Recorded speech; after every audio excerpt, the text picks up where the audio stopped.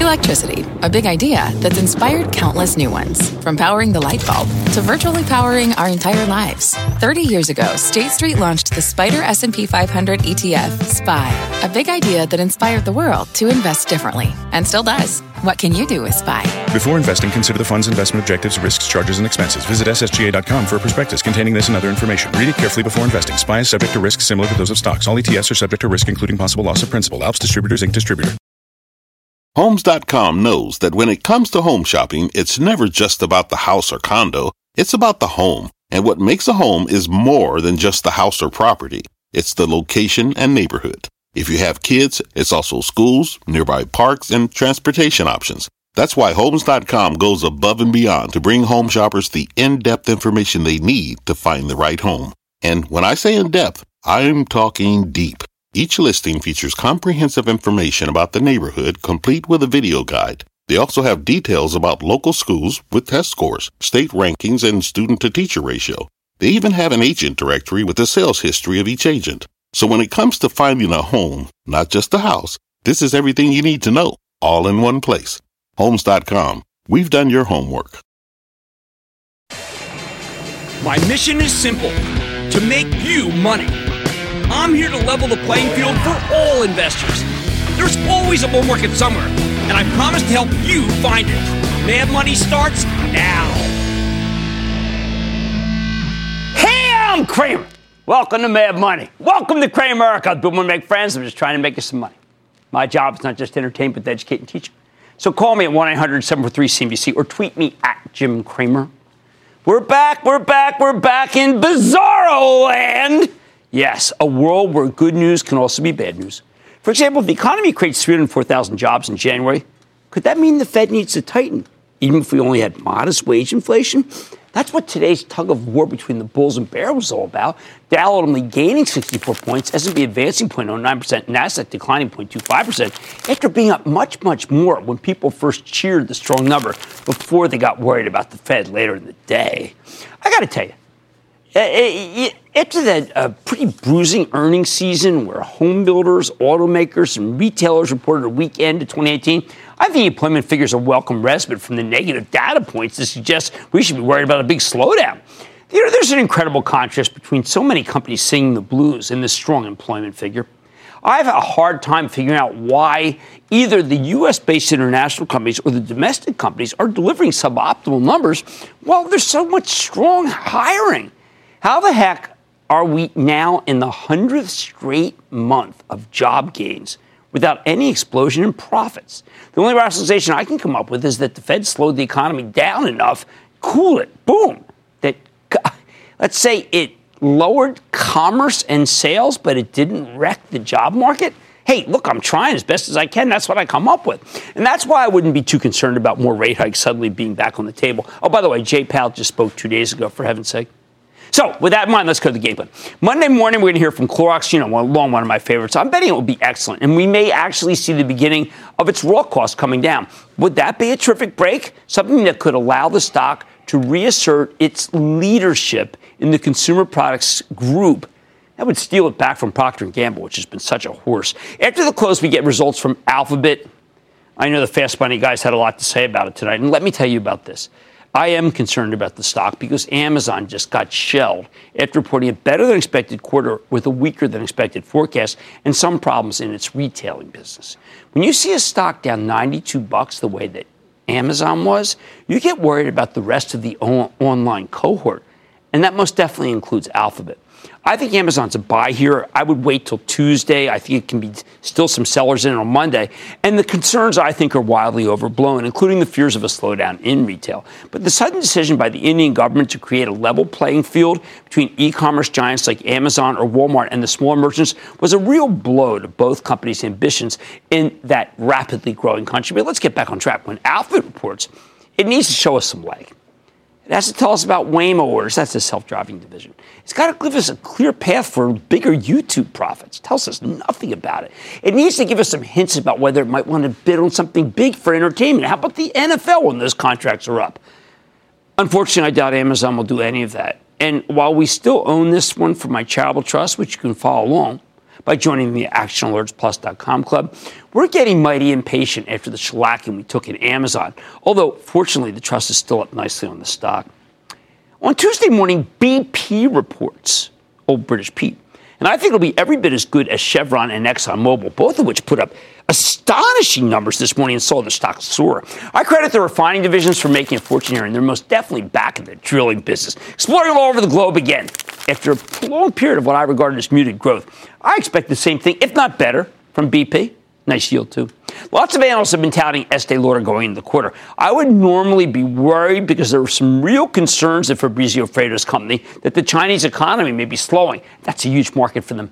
But Yum China posted terrific numbers last night, and gambling in Macau, which is a very good correlative, has been robust of late. So maybe we're going to see some strong numbers for the cosmetics maker. We also hear from Ralph Lauren, which struggled in the last part of the quarter, but I think the current management is doing an excellent job of rationalizing the business. We've been itching to buy Ralph Lauren for the trust, but haven't yet pulled the trigger. It is mighty tempting. After the close, Walt Disney reports. I expect CEO Bob Iger will tell an amazing story about how well ESPN Plus is doing. By the way, Ultimate Fight Club is really helping them. And the acquisition of Fox's entertainment assets will give the company a multi-year growth story. I know Disney's having some trouble selling some of those sports properties they've been forced to divest, but I think the focus has to be on the long-term growth here and the digital-driven recovery at ESPN.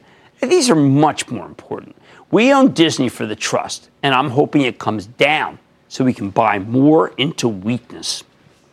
Merck reported a fantastic set of results today. It deserves to trade higher. But the best acting big pharma stock remains Eli Lilly, with its diversified cancer, diabetes, and migraine franchises. Not to mention perhaps the most promising rheumatoid arthritis drug out there, and that's a huge market. Be careful. It's a stretch to think that Lilly can still keep running.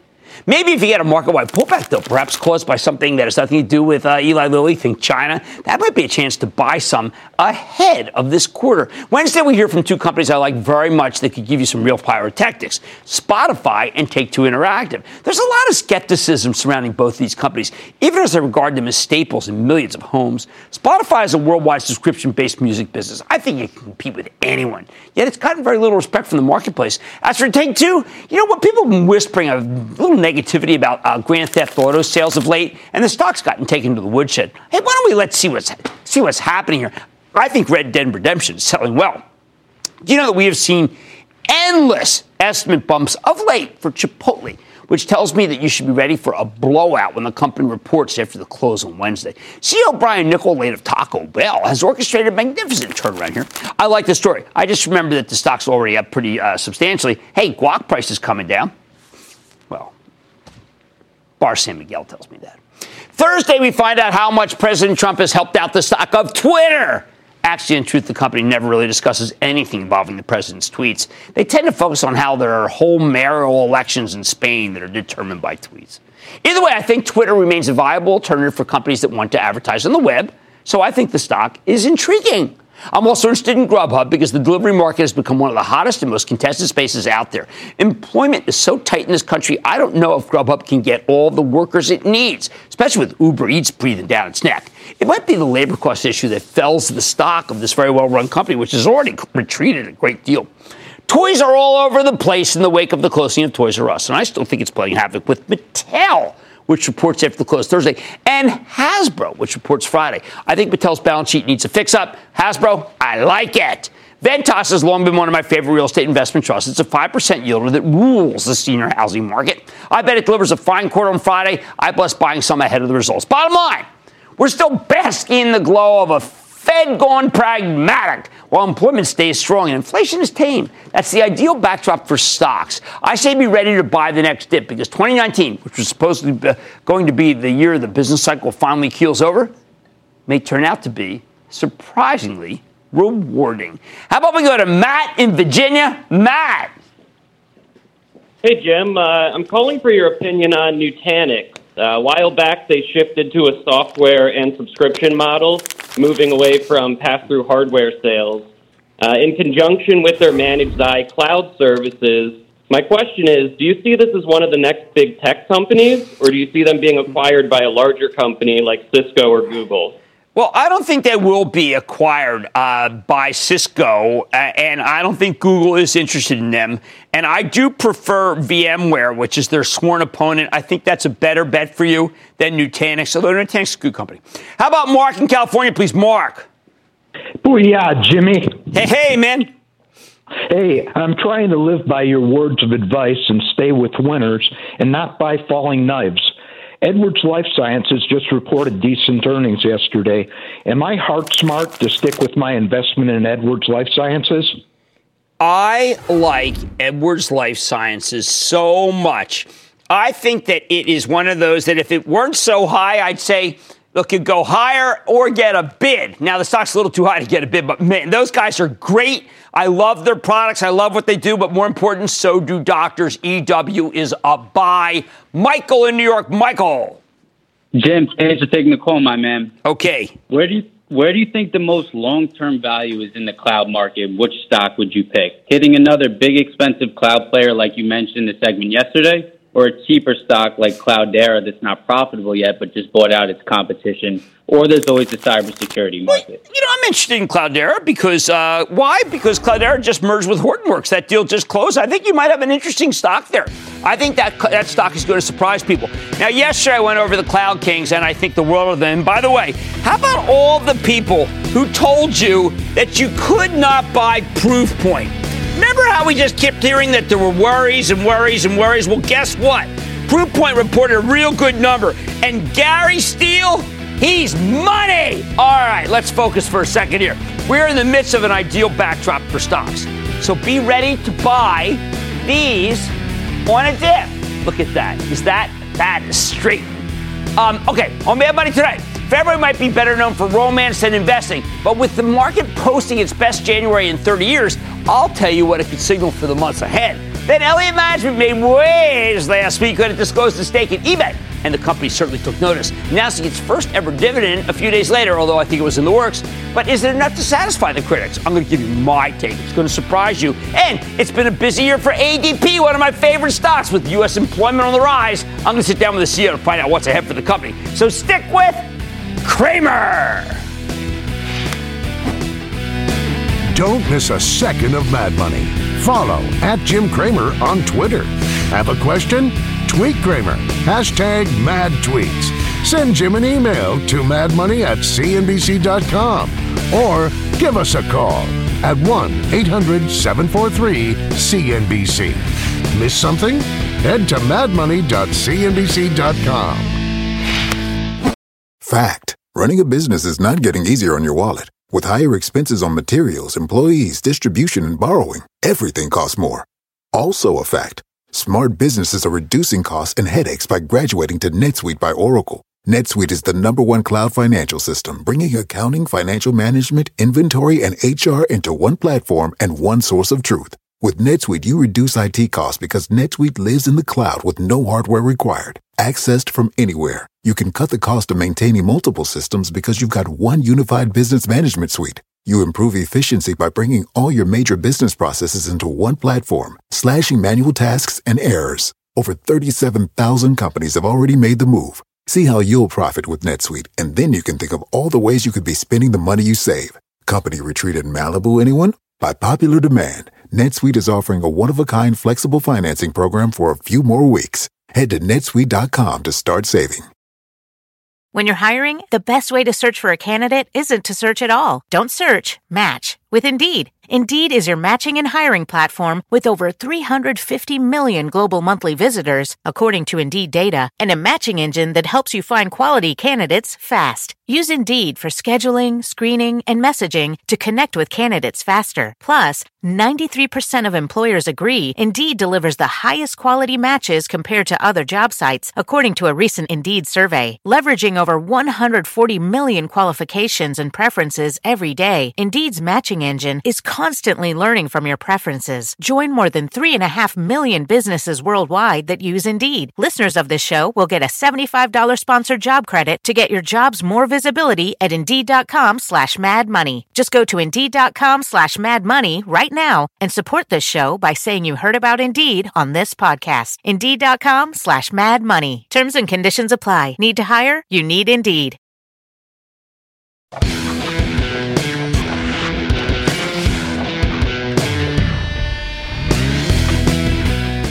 As January goes, so goes the rest of the year. Or something like that. Yep, you can expect to hear that nonsensical ditty multiple times over the next couple of weeks. I already heard it a few times today. It's very important to steel ourselves against these bromides.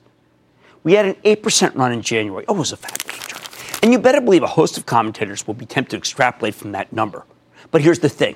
There's really not much correlation between how the market performs in January and how it performs in the next 11 months. I don't care about the charts. I don't care about the graphs. Repeat after me. Past performance is not indicative of future results. Yet the punditocracy is always trying to link non-linkable events with an unbelievable level of certainty. It's crazy. The stock market is not Groundhog Day. The setup for last month's rally was pretty unique. It was a reckless Fed chief almost strangled the economy, and then he backed off, allowing it to breathe again. How often is that going to occur? Unless Jay Powell makes the exact same series of decisions this year, history is not going to repeat itself. So please, please, please, can we stop listening to so-called experts who gin up these illusory patterns that lead people astray? Can we stop paying them commissions and giving them free publicity when they confuse coincidence with causation? I say each year stands on its own. I don't know a soul who predicted that disastrous December we just went through, the worst since the Great Depression, by the way. This was a nauseating, out of nowhere, and most of all, short bear market. And it was very much the Fed's creation. Almost no one saw it coming because no one thought the Fed would do what it did. In fact, all I heard going into the fourth quarter was the opposite. When the market's doing well for the year going into September, you're going to end the year strong. Another useless so-called truism. Here's the problem. Years are not football schedules, and the collective line in football is often right, far more right than the collective line in the stock market. On the eve of the big game Sunday, we know the odds favor the Patriots because there's some predictability. But even then, let's face it, there's an oblong ball that's bouncing around, and as the great but unheralded Bert Bell, the NFL commissioner from 1945 to 1959, would tell you, on any given Sunday, there can be an upset. That's what I feel like saying about this. On any given Monday, Tuesday, Wednesday, Thursday, or Friday, there can be an upset. We should start saying this to these prognosticators who tell us, as January goes, so goes the year. There can always be an upset. As I get older, I feel the need to warn people, to warn you, that stocks are much less about precision and predictability and much more about chance. Which brings me full circle to this market's phenomenal recent run. You know why stocks had such a good start this year? For the same reason they had such a bad end last year, our Federal Reserve chairman. In October, he laid out a game plan for a series of rate hikes that would have put an end to the current economic expansion, because that was his goal. He thought that he had to destroy the expansion to stop the specter of inflation. In December, though, Powell realized that he had been reckless. There were other forces doing the job of keeping inflation down for him, so the Fed could afford to be less aggressive. That's why sometime after the Christmas bottom, he made up his mind to let those forces play out, thank heavens. When Powell unveiled his new, more responsible attitude at the beginning of the year, the market caught fire. That's why the S&P rallied almost 8% last month. It had nothing to do with the calendar. So hold your ears when commentators who should know better blather on and on about non-existent relationships between the stock market and the months or days of the year. The one thing I know for sure, their confidence in the calendar and history is misplaced. They'll be proven wrong, and they will never, ever, ever admit that they were wrong or that their hubris and ignorance cost you money. Let's go to Paul in Texas, please, Paul. Booyah, Jim. Booyah, Paul. Because of current turmoil in the market, I started looking for good, solid companies that pay dividends. Okay. I'm specifically looking for 5 to 7% yield. Because of this, I started paying attention to payout ratios, but I'm finding anywhere from 10 to 300% payout. So my question is there any safe payout ratio percent limit that I should be looking at while comparing these companies and their dividends? You know, not really. I mean, look, what I try to tell people is, look, you want to see what the cash flow is. I mean, let me give you an example. If you look at Verizon, which is really solid, okay, they absolutely have a terrific, terrific dividend. I look at the cash flow, and it's bountiful, and that's why they can pay it. If you looked at the earnings, it isn't. So look at the cash flow. That's what tells you if it's safe. And then look at the cash flow, and then look at the size of the dividend. That's going to give you the answer. All right, people, do not listen to the nonsense. Each year stands on its own. Judge 2019 and what will happen on its own merits, not on what happened the first month of the year. Much more money ahead. With Elliott Management circling eBay, could it be worth making a bid on the stock yourself? I'm going to give you my take. Then the 35-day government shutdown impacted 800,000 federal workers. But what impact did it have on employment and the economy? Who would know? How about we ask ADP CEO? And how can 3D printing help solve the biggest issue facing football right now ahead of the big game? I'm talking with the CEO of a company using the technology to tackle player safety, among so much else, just in time for the Super Bowl. So stay with Cramer. You seek the key, but first, you must learn the ways of precision, craft, and performance with Acura's all-electric ZDX. With a premium Bang & Olufsen sound system up to a 313-mile range and a Type S variant with an estimated 500 horsepower, the ZDX is their most powerful SUV yet. Unlock the energy when you visit Acura.com to order yours today. Take your business further with the smart and flexible American Express Business Gold Card. It offers flexible spending capacity that adapts to your business. You can also earn up to $395 in annual statement credits on eligible purchases at select business merchants. That's the powerful backing of American Express. Terms apply. Learn more at americanexpress.com/business gold card.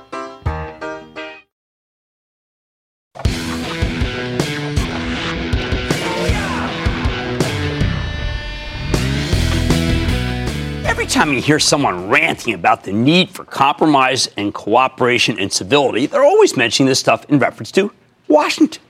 Not me. At least not right now. Tonight I want to make a bold call for cooperation at a venerable American institution, not Congress, eBay. After spending most of 2018 in the doghouse, eBay stock caught fire last week when the legendarily tough and rigorous activist hedge fund Elliott Management announced that they'd taken a 4% stake in the company and started agitating for changes in order to unlock value. The stock initially surged 6% on the news, and for good reason. Elliott does fabulous work and has a terrific track record. But is that enough reason to buy the stock? Can eBay keep climbing here? Honestly, it depends, which is why I'm making this impassioned plea for civility. And to be fair, so far, both Elliott and eBay's management have been very respectful to each other.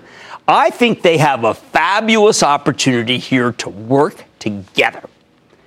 The guys at Elliott have some great ideas that could potentially make shareholders a lot of money. At the same time, eBay's management team is a lot better than you might think if you're only looking at the stock's recent performance in this what have you done for me lately stock market. CEO Devin Wenig knows what he's doing. I've known the guy for a long time. If eBay and Elliott can work together, then like Humphrey Bogart and Claude Rains in Casablanca, this could be the beginning of a beautiful friendship.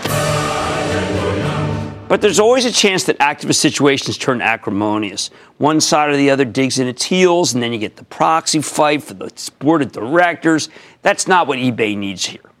However, I am optimistic that these guys can cooperate to unlock a ton of value. Let me tell you why. First, it's worth remembering that a year ago, eBay was in great shape. The numbers were excellent. But then things got, I told you to buy it. I said it's really good. But then things got a little rocky as the company reported a series of imperfect quarters, and the stock got clobbered. Now, I'd argue this business is doing better than many investors seem to think. Certainly better than the stock looks like.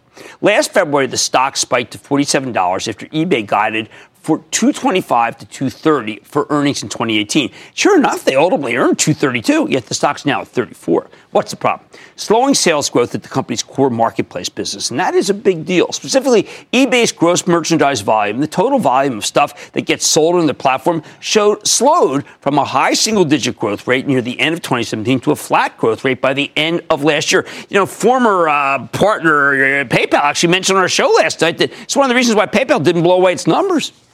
Now, there's also been a bunch of operational issues, incorrect billings, lost photos, warped titles, many other problems that management ended up apologizing for at the end of last year, even though they have sped up the time to delivery. And that's where Elliott comes in. On Tuesday of last week, they announced their 4% stake in eBay and published a public letter to the board of directors. Elliott believes the stock can get to 55 or maybe even 63 by the end of next year, up from 34 right now, as long as management takes their advice. Elliot's plan?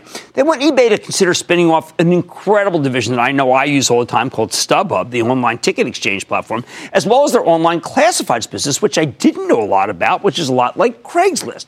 These two divisions are growing like crazy, but because they're buried within a much larger online marketplace company, they don't get the valuation they deserve. I agree with that.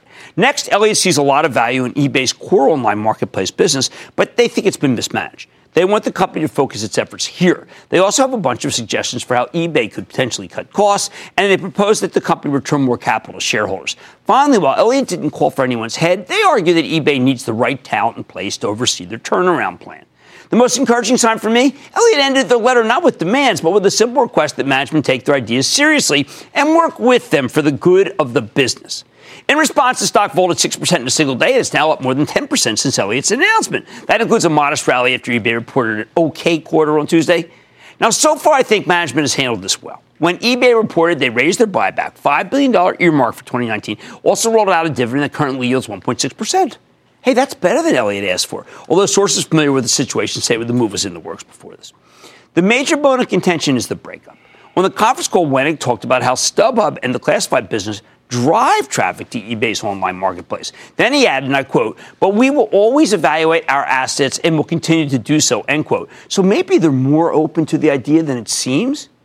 Personally, I think Elliott's dead right on this one. eBay's classified businesses are already designed to operate independently. They actually compete with eBay's marketplace. More importantly, StubHub could be a lot more valuable as an independent company or as a takeover target, perhaps for Live Nation, the owner of Ticketmaster. Remember, eBay spun off PayPal back in 2014, and that's been a huge win for shareholders. Why not do it again? I think StubHub is an incredibly valued property, but you really can't tell because it's so deep inside of eBay. As for the operational issues, I think everybody involved wants to see eBay's margins go higher. So this might be an area where it would be very easy for Elliott and eBay to work hand in glove together to fix this, especially since Elliott has a lot of experience helping companies figure out where to cut costs. The trickiest part, we don't know if Elliott will push for new management or even a new board of directors. While they didn't explicitly ask for a board seat, this is a huge hedge fund that is very good at getting what it wants. If Elliott gives Devin Wennick and his team a chance, though, I think they'll be pleasantly surprised. Wennick pushed for eBay to spin off PayPal back in the day when he was running the marketplace division. There were a lot of people at the company who were really against the split. He argued for it. So I suspect Wennick would be open to anything that he thinks can unlock value here. He's improved the customer experience and turned eBay into a business that's either number one or number two in most of its markets. He's repurchased 25% of the share count at terrific prices, including recently at 28, stocks at 34. Sure, eBay had a slowdown in the fourth quarter, but you know what? I've been thinking after the shellacking that Amazon took today. I mean, you know what? Amazon didn't have such a great fourth quarter either when it comes to marketplace. So if Wennick and Elliott can find a way to work together here, I'm very optimistic and believe the stock could have a lot more upside. The bottom line, Elliott management has done a ton of research into eBay, and I think they make some very good points. But I want to stress that the best person to implement their plans is the current company CEO, Devin Wennick. If, like me, you believe that eBay and the activists can work together, then the stock is absolutely a buy here, even after its big move up since Elliott's announcement. I want to go to Bill in South Carolina, please. Bill. Hey, booyah, Jim. How are you today? I am doing well. Booyah, Bill. What's up? Well, I want to ask your opinion about Deckers Outdoor Court, the manufacturers of the UGG shoes and Kiva. So I bought these shares back in the middle of January. I'm up nearly 20% on them in a qualified account. And my question is, you know, they really beat their earnings estimate in the third quarter. They raised their estimates going forward. Right. Should I hold on to this stock? I think so. I think that they're in a big turn, and I think it's doing well, and I think it's cold out, and I think that this is a bit of a trading stock, but I think that you can let it run a little more. How about Marcus where my daughter lives? Marcus in Oregon. Marcus. Hey, in the mighty Rogue River, Southern Oregon. Hey, holy cow, Rogue Credit using yo, man, you are really. Hey, how about that whitewater rafting on the Rogue, huh? It's awesome. Everybody should go. Out here in the Everybody should go to the Rogue. That's how gorgeous it is. Yeah, to my part of the country, the only store we have is Walmart. You touched on it at 9 o'clock this morning, briefly for about 2 seconds, and it's the perfect contraindicator to the market.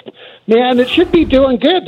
They got a good management. What can we do with this? Well, look, I mean, they paid too much for Flipkart. In retrospect, who would have known that India would change the rules there? Hey, by the way, you got a good Fred Meyer near you, and that's Kroger, and they're coming back. I actually think Walmart is a very nice price at 93. Let someone downgrade it on Monday because they say it paid too much for Flipkart, and then you pull the trigger. Buy. Because Walmart's very inexpensive. I believe eBay and Elliott Management, I really think they can work together. Get the best of the best. All right, much more Mad Money ahead. The Labor Department announced the 100th straight month of employment gains today. You know, I think I was the only one on air who thought it was great. Now, just kidding. Others did. Tonight, I'm talking earnings and employment with one of the largest payroll providers, ADP. What a stock! Then, it's a company using the power of technology to advance innovation at companies like Ford, at Johnson & Johnson, even Adidas, and you probably never even heard of it. Do not miss my sit-down with the CEO of Carbon 3D, and what he calls Rapid Fire in tonight's edition of the Lightning Round. And, of course, a look back at the week that was. So stay with Cramer.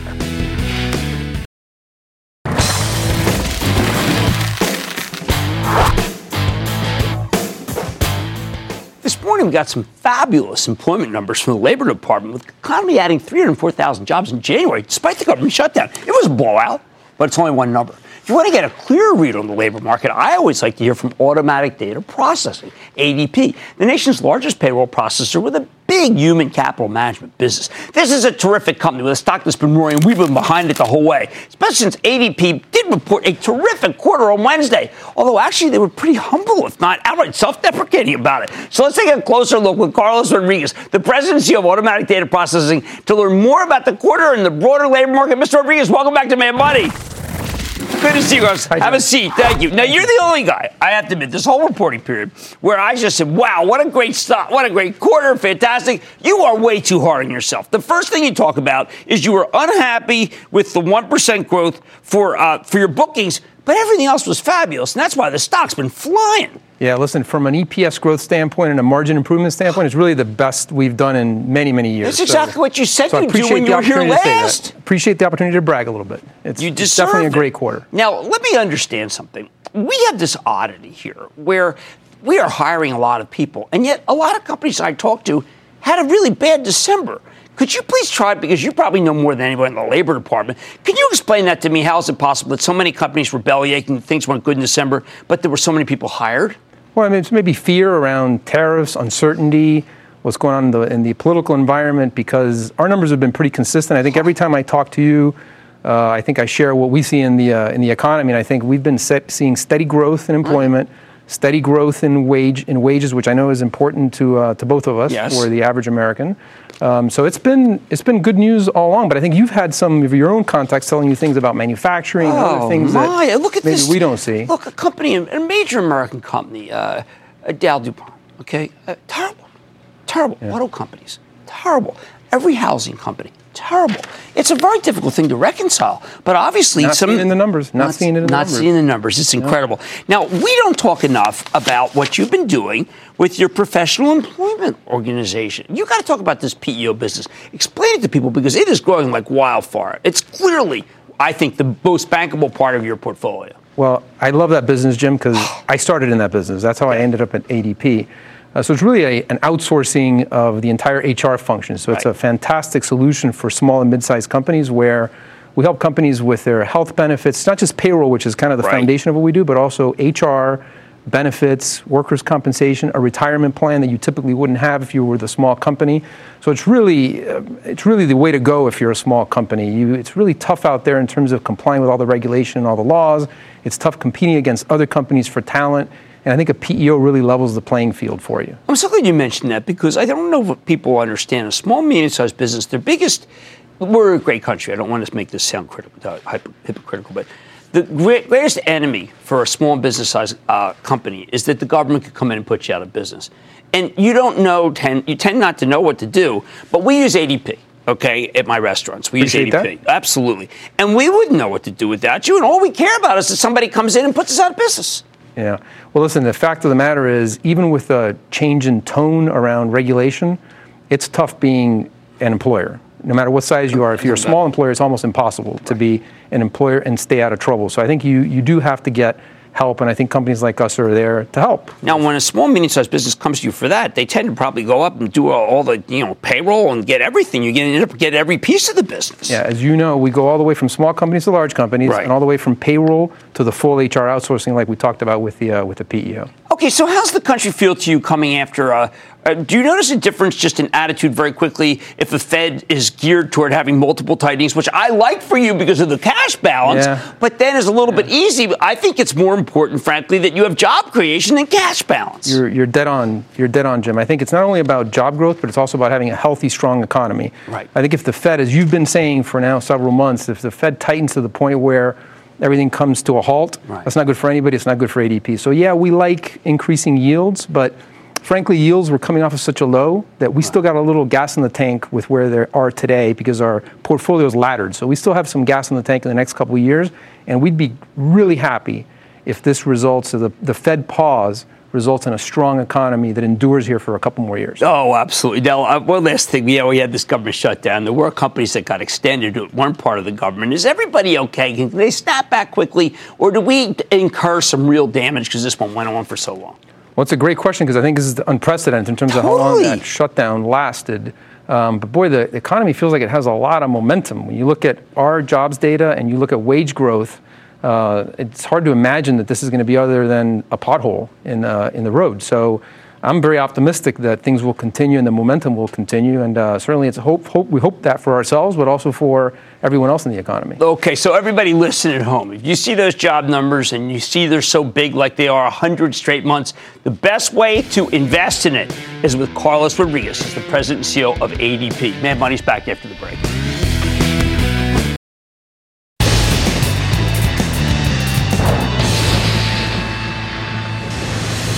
It is time! It's over the light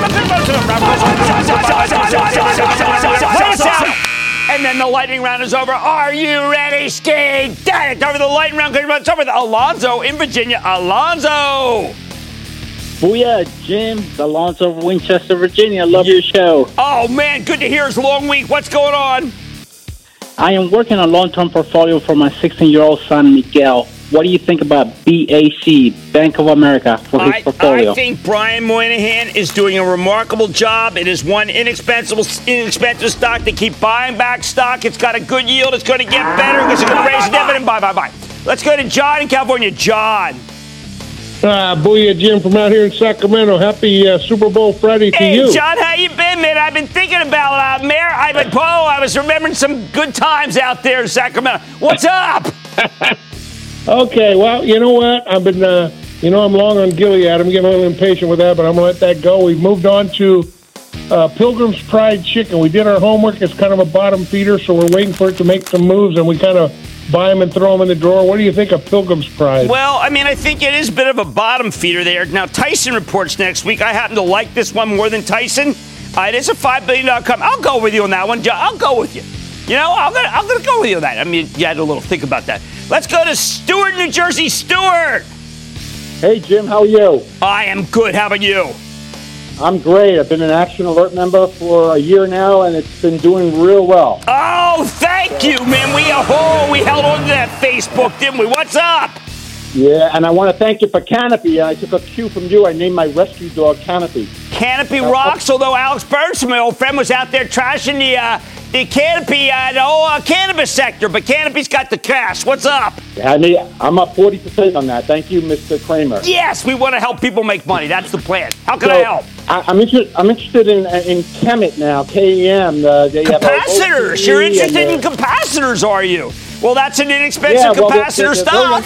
I'm going to go with you. It's a very inexpensive stock, particularly after the cohorts moved up. Hey, how about the way Carolyn Baroden nailed the SMH on Tuesday night? Check the archives if you missed it. How about we go to Anthony in Minnesota? Anthony.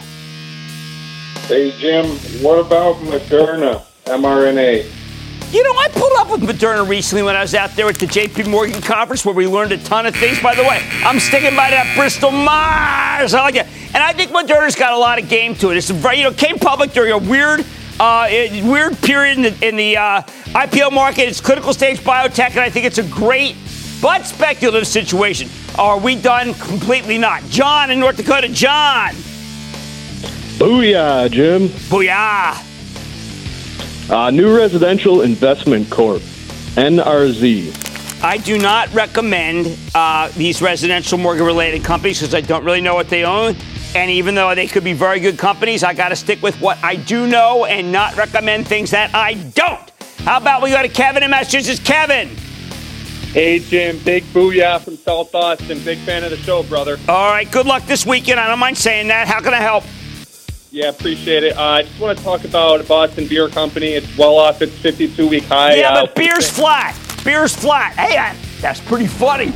Beer is flat. I can't recommend anything in that category. But I tell you that Diageo is really good. Hey, you know what? Sarah Eisen and I agree on that. She was getting made up the other day. I was getting made up. We both agreed. Diageo's got game. And that, ladies and gentlemen, the conclusion of the Lightning Round.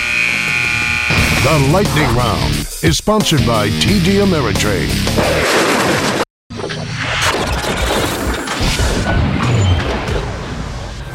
Hey, Jim, a big booyah from South Jersey. Go Birds! Go Birds! So call me 1-800. Oh, bust that. Holy cow. What happened? This morning at 6:30. What's the matter? Would you take a page from the Larry David playbook and curb your enthusiasm?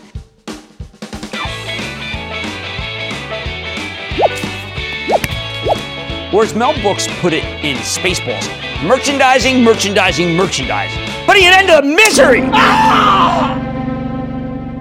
I couldn't have designed that better if I had just come out here with a bandsaw. Was a... Whoa! Not bad, huh? Well, it's almost spring training. Need I say more?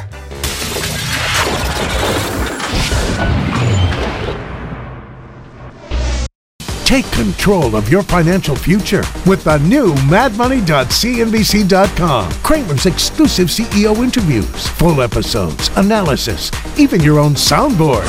Plus special access to Mad Money 101 with rules and techniques to break down the market for all investors. The red flag that makes me drop a stock immediately is... It's everything you need right when you need it. The new madmoney.cnbc.com.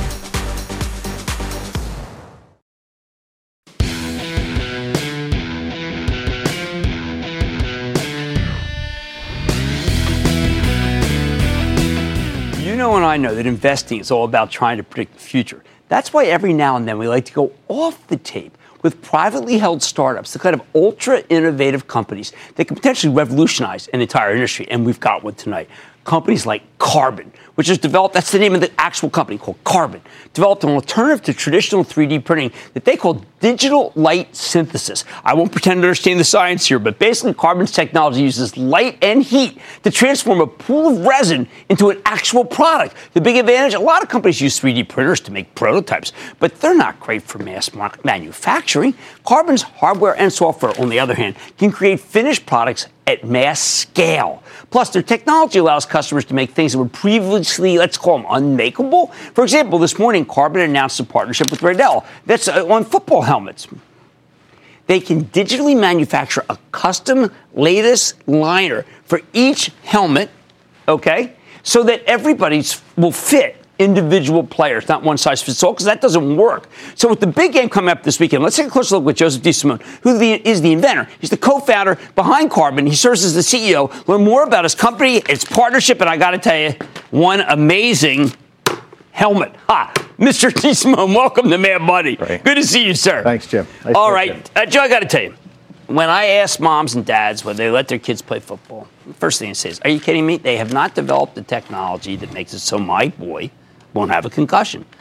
Am I looking at it? I know that there always will be, but making a safer helmet is a big deal to people. Look, Jim, as you look at all the sports, all the exercising, whether it's bicycle riding, skiing, soccer, football, it's all about protection, and these are fraught with injuries. So we're proud to be a Silicon Valley company to bring technology, advanced technology, to protect the ones we love. And this one, these are individualized, right? You scan the head, but you can still mass produce. We do. So you think about Invisalign. intraoral scanners, tunable, to your Align technology. Align technologies. No one's ever done that for football helmets. No. Right? So we take digital technologies, get a perfect image. You want a perfectly fitted helmet, even if you got a hair bun, or ideal for your head. And then what we do is we take that image, we take the best fitting helmets, and then we apply advanced cloud-based computations, finite element analysis, sample thousands of different lattices. So we use a lattice to dissipate the energy. Now, I don't want to dwell too much on the helmets, but it happens to be this weekend is obviously the Super Bowl. But you have to be able to statistically show that it can produce fewer, right? I mean, you're never going to eliminate it because any sport can have it. But it does produce theoretically fewer concussions. So what's great about a lattice, unlike foam is a 100-year-old technology, invented in 1937. So here we are, we've got all these athletes. What we do is we bring state-of-the-art, unmakeable things. These lattices, every time a strap buckles, it absorbs energy, and then you can dissipate that energy to a larger area.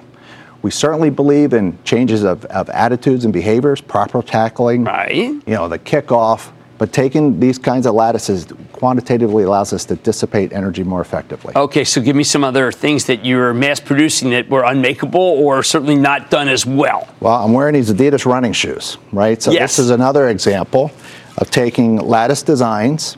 This is a data matrix, so we have traceable parts. We can make these at scale, big partnership with Adidas.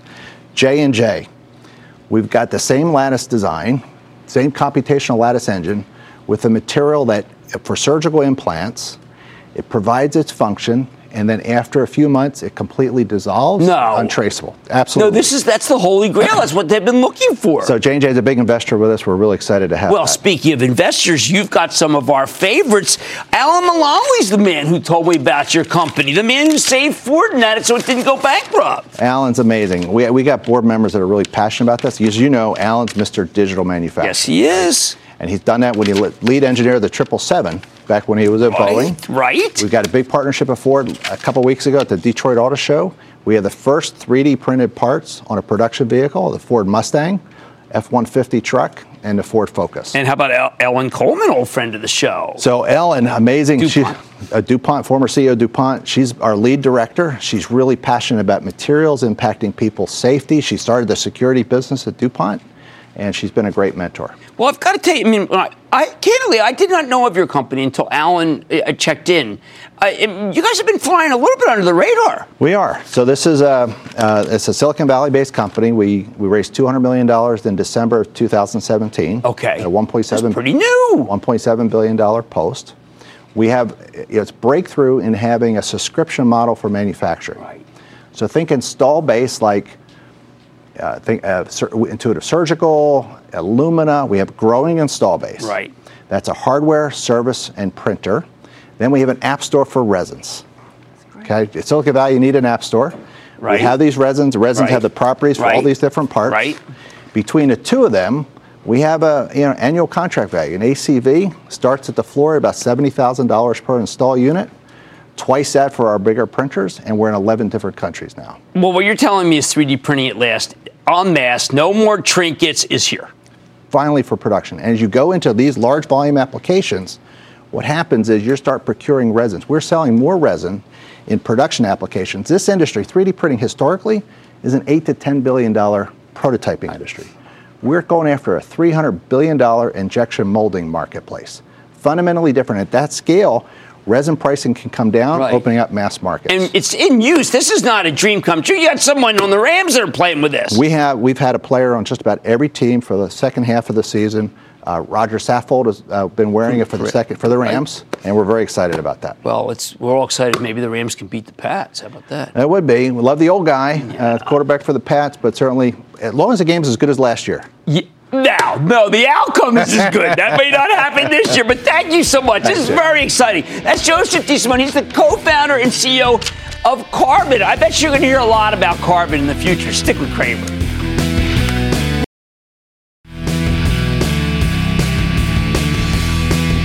Long knives are out for Amazon today, but I think by Tuesday, a lot of the big selling is going to be over. I say wait till the afternoon, though. Don't be too anxious. Like I said, there's always some more market somewhere. Promise I'll find it just for you right here on Mad Money. I'm Jim Cramer, and I will see you Monday. This podcast is supported by FedEx. Dear small and medium businesses, no one wants happy customers more than you do. That's why FedEx offers you picture proof of delivery, packageless and paperless returns, as well as weekend home delivery to 98% of the U.S. on Saturday and 50% on Sunday. See the FedEx service guide for delivery information. FedEx Ground service is also faster to more locations than UPS Ground. See what FedEx can do for your business. Absolutely, positively FedEx.